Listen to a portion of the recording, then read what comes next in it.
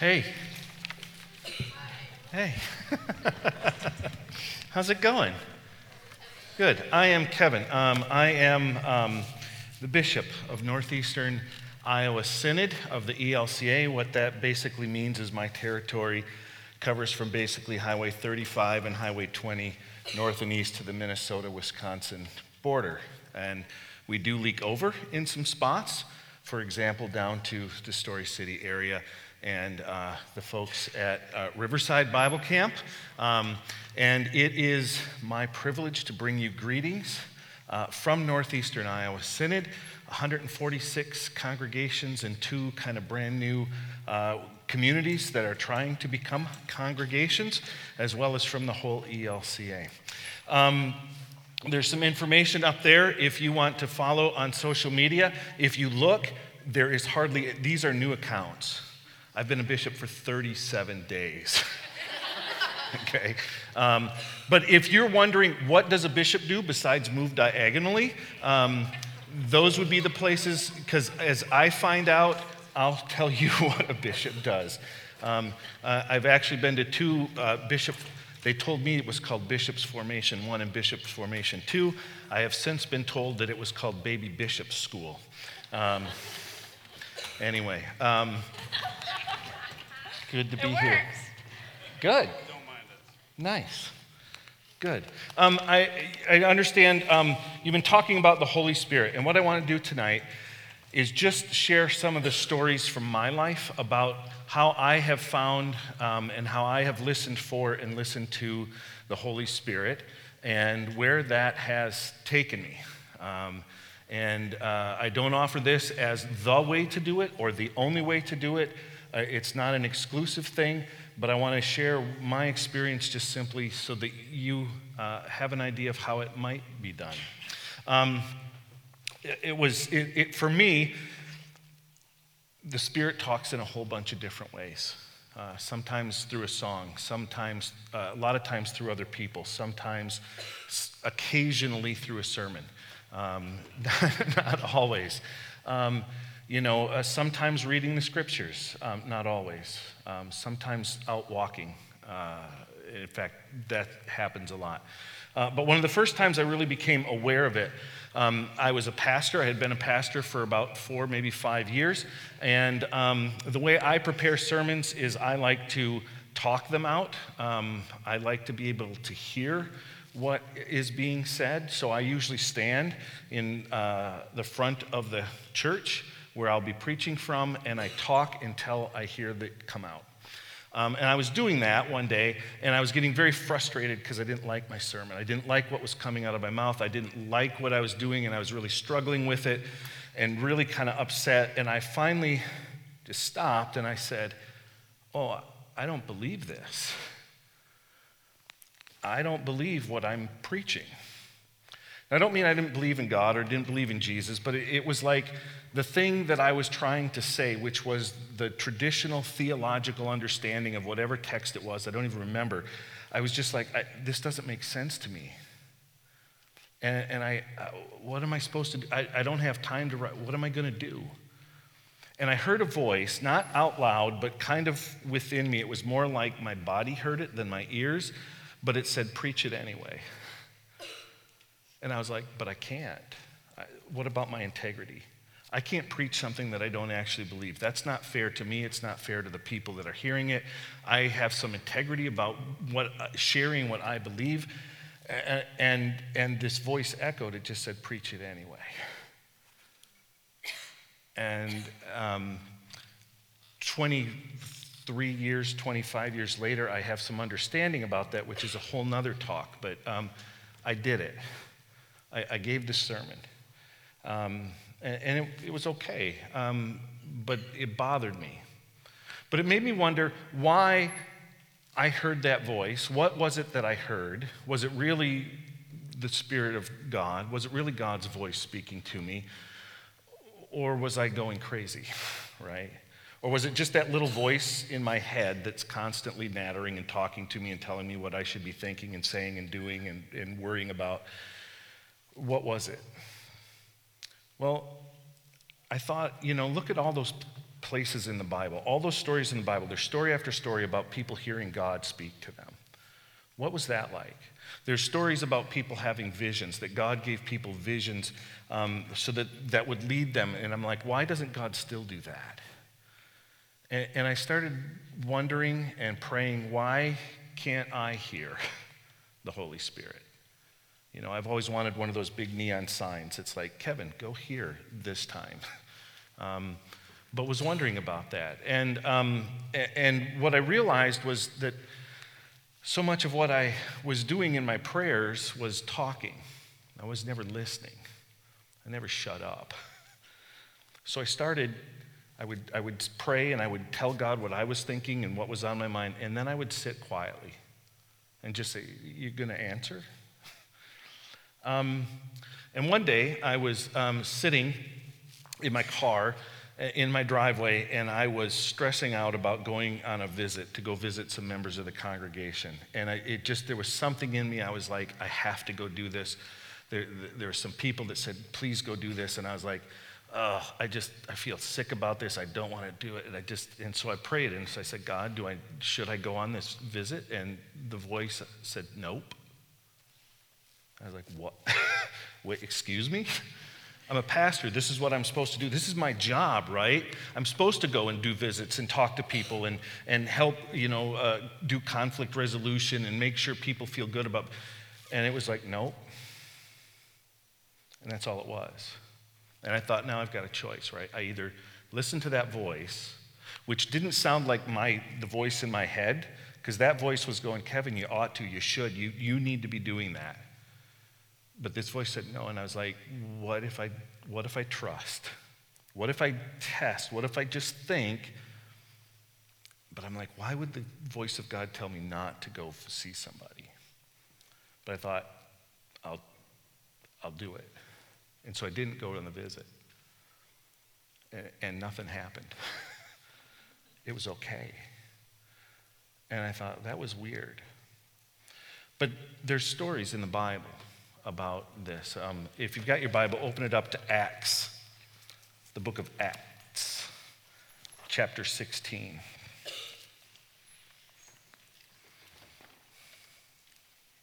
Acts chapter 16. We'll start with verse 6. And I'm going to read from the New Revised Standard Version. If you have a different version, it'll be close. All right, so this is a story. Paul, the apostle, was out, and this was after he was converted, after he had his vision of Jesus, and he was out spreading the news, telling people about the love of Jesus and the grace of God. And we get here. So they, Paul and his companions, went through the region of Phrygia and Galatia, having been forbidden by the Holy Spirit to speak the word in Asia.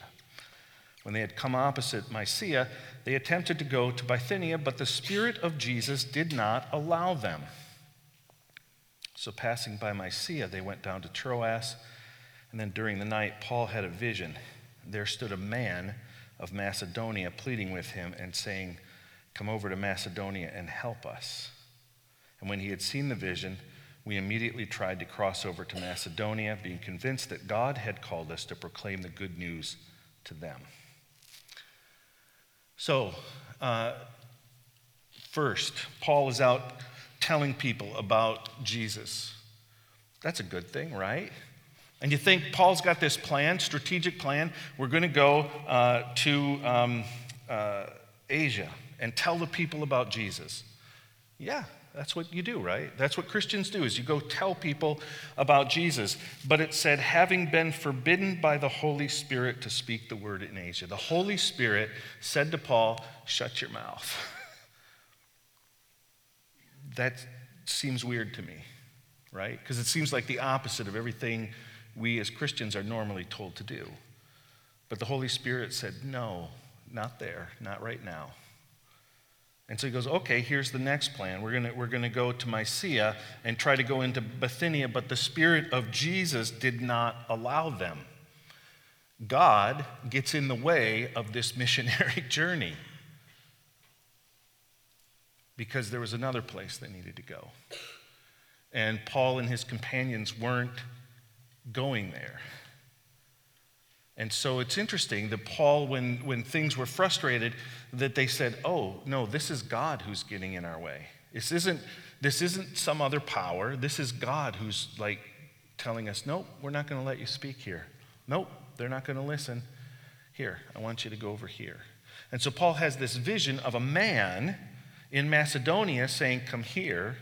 And the really wonderful part of the story is that when Paul goes there, he doesn't meet a man, but he meets Lydia, a woman who becomes a big supporter and starts a congregation that thrived there. Paul probably wasn't heading that place, but he listened to the Spirit. He just was aware of what they were being allowed to do and not to do, and then when he has a dream, he decides to follow it, which we don't do too often. Sometimes the Spirit says no to us. Sometimes the Spirit says go. Another experience I had, I was serving at a church and really kind of struggling with my call and my thought. I was thinking about leaving ordained ministry. I had met many wonderful people outside of the church who I thought were actually being better Christians than some of the people in the church. And I thought, well, I can be a Christian, I can follow Jesus outside the church. But I got invited to interview at a congregation for a new call. So we went. And sometimes when we pastors go and interview at congregations, sometimes our spouse is allowed to sit in on the interview, and sometimes they're asked not to. This one, my wife Amy was allowed to sit in on. They picked us up from the hotel where they were putting us up, and they chauffeured us around town, showed us the community, showed us the church, talked about ministry. They were excited about the ministry that they were doing, and they were looking for someone to come and join with them in the ministry that they were doing. And it was amazing. It was an amazing interview, an amazing evening of talking about ministry and things that we could share and do together.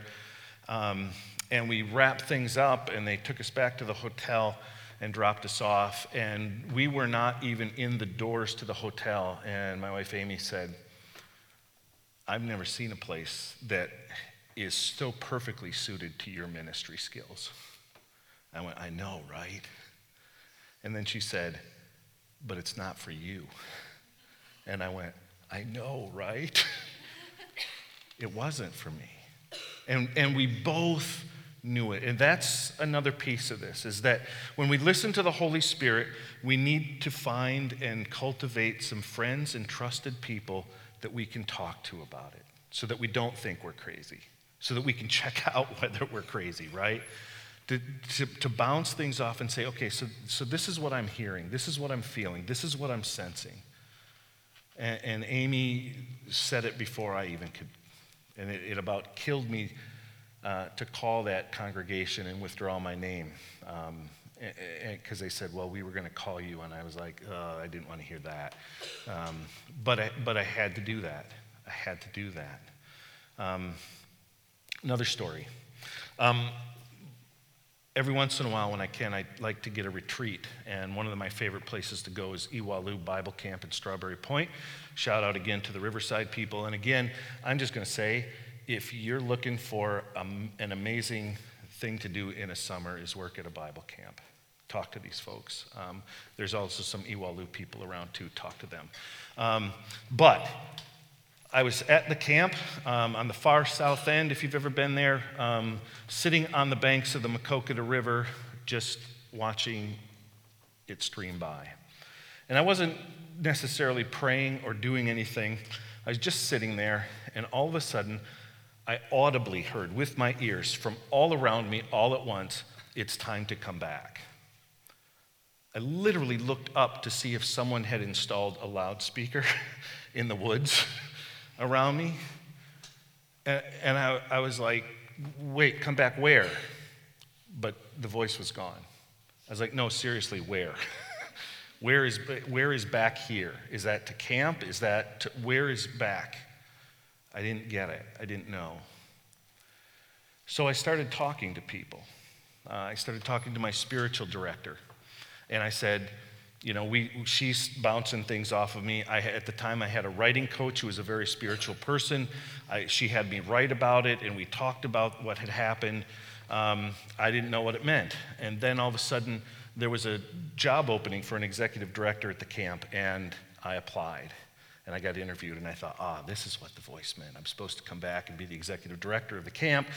And I didn't get a second interview. They hired a better person anyway, who's a good friend of mine now. But then when there was an opening for the program director, which I had kind of felt was below my pay grade, I was like, that's okay. If God, you're calling me to this, I'm going to try it. And I got there, and they went, yeah, no, you're way overqualified for this. No. Thanks, though. And I'm like, what? And now we're moving on to a couple years after I hear this voice, and I don't know what it means. And again, I'm at a point where I'm thinking about leaving ministry, and I just don't know where I'm going and what I'm doing. And as a last kind of effort, I called the Northeastern Iowa Synod, and I said, hey, I'd be interested in talking and seeing if you have any vacancies, any spots open for a pastor. And they said, come and talk. And I went and I sat and I talked, and the bishop and the assistant to the bishop said, hey, you know what? We think you should go to Mason City and have some fun. And I was like, have fun being a pastor? What? No, that's not a thing. And I came back. And I was there for 7 years. And then June 12th, I got elected to be the bishop of the Northeastern Iowa Synod. It's been 9 years since I heard that voice. 9 years. But I get what it meant, right? It's time to come back. I had to be back and be in the right place at the right time. We don't believe every spirit. We have to test the spirits. 1 John 4:1 says, beloved, do not believe every spirit, but test the spirits to see whether they are from God. How do you test a spirit? Some simple things. You try it. You just step out in faith. Say, okay, I'm going to trust what I'm hearing inside me, inside my heart, deep in my soul. I'm going to trust it. I'm going to try it, see where it goes. Second, talk to trusted people that you know. And if you don't have a trusted person, come and talk to somebody on staff here at NAS, at Basic. Come and talk to me. My office is in Waverly. There's people who will listen and help you discern what that call is. And then ask this, is this the spirit of Jesus or is it a different spirit? There's all kinds of spirits in the world. Capitalism has a spirit. Democracy has a spirit. The school you go to has a spirit, right? And so there's lots of spirits to listen to. But the spirit we wanted, the Holy Spirit, is the spirit of Jesus. And that is marked by some things like love. And I don't mean love as in that gushy emotion. I mean love as in that kind of doggedly determination to do what's best for somebody. Is it have to do with love? Does it have to do with grace? Does it have to do with welcoming people? And if it does, that's probably the Spirit of God talking to you deep in your soul to listen. It's about justice. Jesus was all about justice. If it's about justice, then it's probably the Holy Spirit at work. I mean, there was a thing 20 years ago, I don't know, did you ever hear the WWJD, what would Jesus do? Just ask, what would Jesus do? There's a great meme that says, well, don't discount the fact that he made a whip and chased people around the temple too, right? So Jesus was about justice and about doing what was right for people. Test the spirits. Test them. Talk to people. Try to figure it out. Trust it and go. Ran across a good quote recently. I was reading a book by Daniel Wolpert called Creating a Life with God, and he wrote this: prayer is nothing more than a conversation with a partner whose presence is elusive. But it's a conversation. In a conversation, we talk, but we also take time to listen, to let the person, the being that we're talking to, talk back to us, to quiet.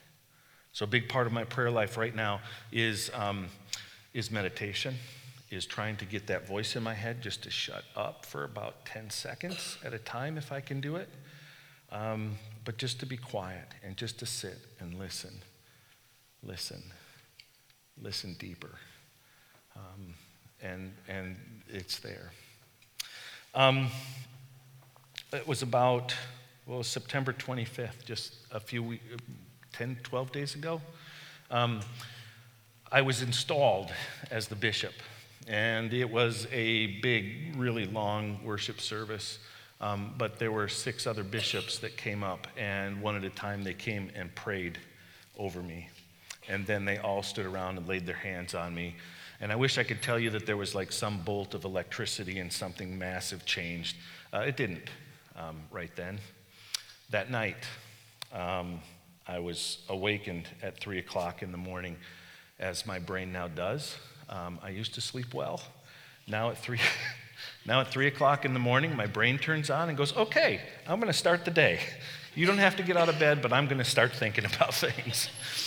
But I woke up, and I started doing just some deep breathing exercises and just going, just go back to sleep, please.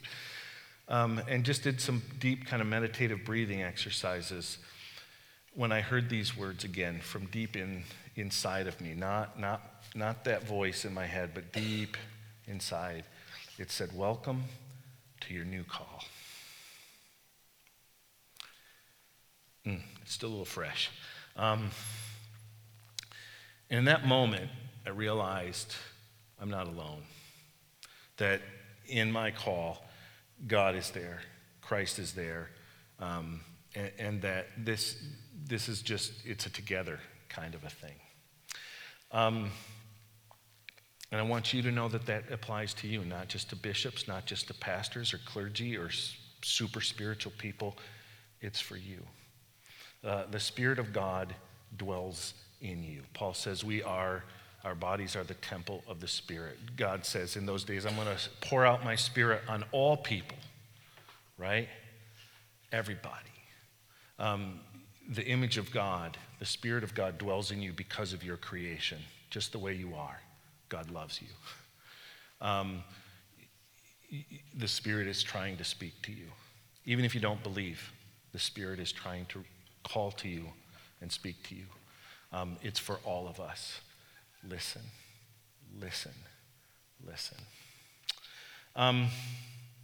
The last thing I want to do is one of my favorite new things. I did it as a pastor, but I get to do it even more now. I get to bless, and I would like to bless you here this evening. So receive this blessing.